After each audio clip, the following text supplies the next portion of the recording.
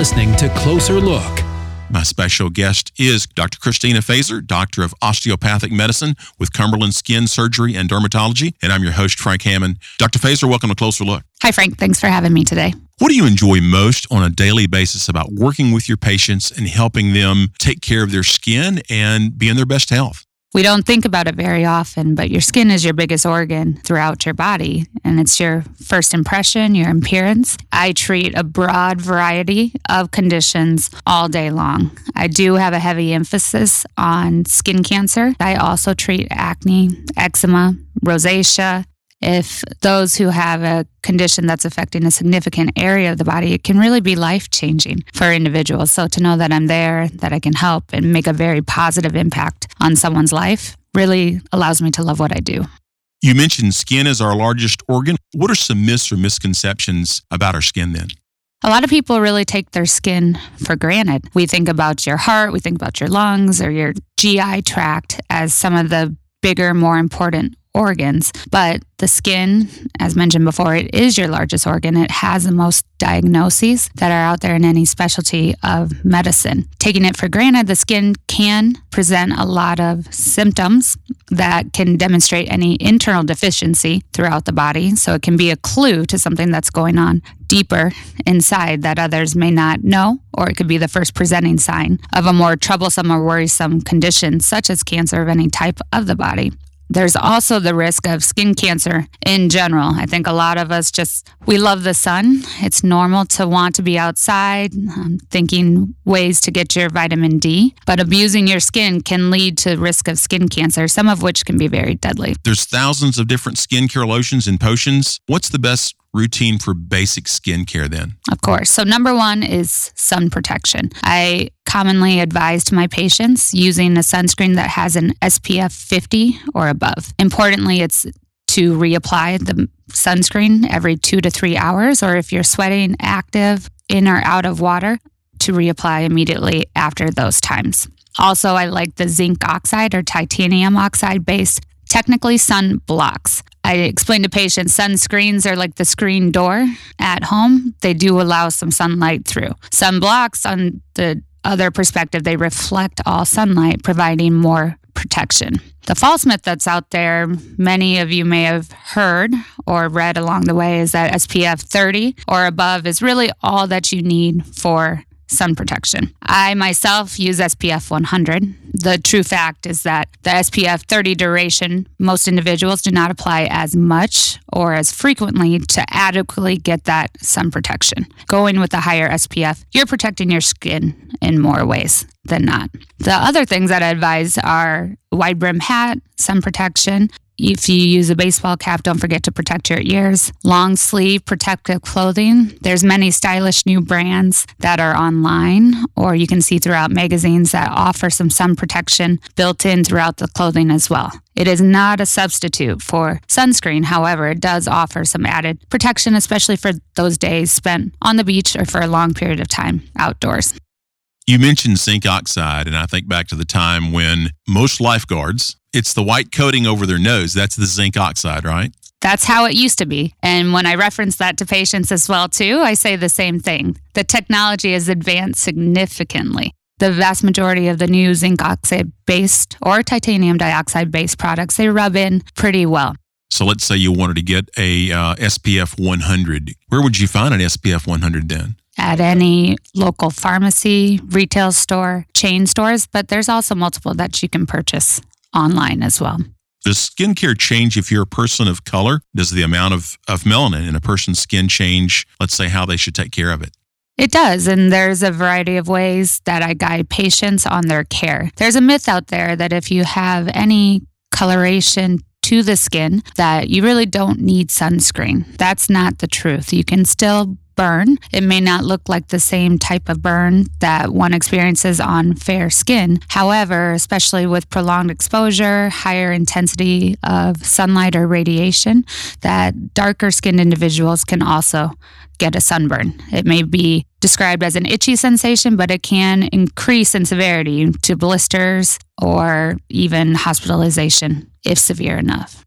You know, a lot of times when you're, let's say, in your teens, early 20s or whatever, and you want to lay out by the pool or hang out in the lake or whatever it is, but you just like, I don't really need to worry about that. I'm young and it's going to be fine. I may get a sun, I've got to get my initial sunburn each year, and then I just start tanning. Or if I'm that person who is fair-skinned, and I go, well, I just increased my freckles. Walk us through that as far as various things you need to think about, whether you're younger or as you age, the effects that you may find later on because of the way you did or didn't have sunscreen on. Knowledge is power, and what we have right now is the knowledge to know the harmful long-term effects of chronic, prolonged, or intermittent intense sun exposure. Patients come to me every single day saying, I wish I knew now when I was laying out in the sun with baby oil, laying out for hours at a time, what this effect would do to my skin here. They don't like the color, they don't like the appearance of their skin. Certain bumps or lumps that come up, and the development of skin cancers happen years after the sun exposure. Not just 5 years, not 10 years. It can be anywhere from 10 to 20 years post chronic or intermittent sun exposure, intense sunburns that the sun effects truly arise. No tan is a healthy tan. A tan means sun damage. Your skin is hurting from any type of tan that you receive. So even if you have a tendency to develop a good tan, you never burn. That chronic exposure elevates your risk for development of skin cancer in the future. I do advise that people of all ages get checked. Age does not make you immune to development of skin cancer. I have had a melanoma in a patient as young as 15, and it also happened in a patient that had darker skin. So just because you're not fair skin, light eyes, at increased risk, it's a good idea to always get checked. Depending on your age and the thickness of your hair, let's say, sometimes the scalp or our ears, there's just different places that we may not think about as much. But I would imagine that you've seen patients come in with an area of concern, or maybe it's just a mole or something else that they want to come in and have you take a look at. It happens all day, every day. Our hair is protective. However, with more intense radiation, we do need more protection than just sunscreen. So that's my reasoning for wearing a cap, or also for wearing a broad-brimmed hat. The advantage to the broad-brimmed hat is that it protects the ears as well, too. We think about males who lose their hair frequently all day long. We are catching sun exposure and skin cancers that occur in the area due to chronic prolonged exposure, not wearing hats or not wearing sunscreen to the area. It's not just males, however. As females, one thing we forget about is our part line. It's important for females to either also wear a hat or to put sunscreen throughout their part line when outdoors. Something else that you had brought to my attention, if you drive a lot of people have to drive, whether it's for pleasure, for vacations, or for work. Tell us about the left side, the driver's side of your body, and I wasn't out in the sun all day. I was just driving from place to place, hours apart in my territory. Of course, there are some really fascinating photographs and split-face studies that have been published in medical journals, but also with a simple Google search, you can find these photographs. The biggest one that they took were from truck drivers who have spent hours on end driving throughout their career experience. We don't think about putting sunscreen on when we spend time in the car. However, the windshield does not filter the UVA or the type of photo radiation that contributes to skin cancer and photo aging. Those photographs that are online, if you happen to reach out and find the article or the image, are fascinating. It looks like two different individuals separated years upon years apart because that left side is taking in the vast majority of the sunlight throughout those hours spent on the road. I encourage patients, if you're going on a long road trip, even as part of your morning routine, to put a daily sunscreen on. It really makes a big difference. Dr. Fazer, as far as being out in the peak times of the sun, you may be out there a lot longer and it's a lot more intense during certain times of the year. We know that certain times of the year, the sun is much more intense, more so getting into your spring, summer, and late summer months. The most important is certain times of the day. So trying to avoid the sun, seek shade, or be very diligent about sun protection between the hours of 10 and 3 when the sun is at its peak. What if you're someone who says, you know what, we're going to go swimming today in the lake, in the pool. We're going to be in the water. So we're going to be in the water up to our neck. So the majority of our body is underwater. What's your advice as far as the face and ears and the head again? I always advise sunscreen. The areas that are exposed, there is reflection on the water itself. So you're essentially getting double the sun from what's coming directly before the reflection, as well as the UV radiation that is reflected. Water does not stop transmission of UV radiation as well, too. Even if you're underneath the surface, you still are getting exposure. The risk of skin cancer is something that we all may think about. Is it affected by family history, or is it lifestyle exposure through work and play? We've discussed that. Does the shade of your skin make you more or less at risk? Talking about the risk of skin cancer then. If you have a first-degree relative, being mother, father, sibling, even grandparents at times, that have a family history, personal history of skin cancer, that increases your risk of development of skin cancer in the future.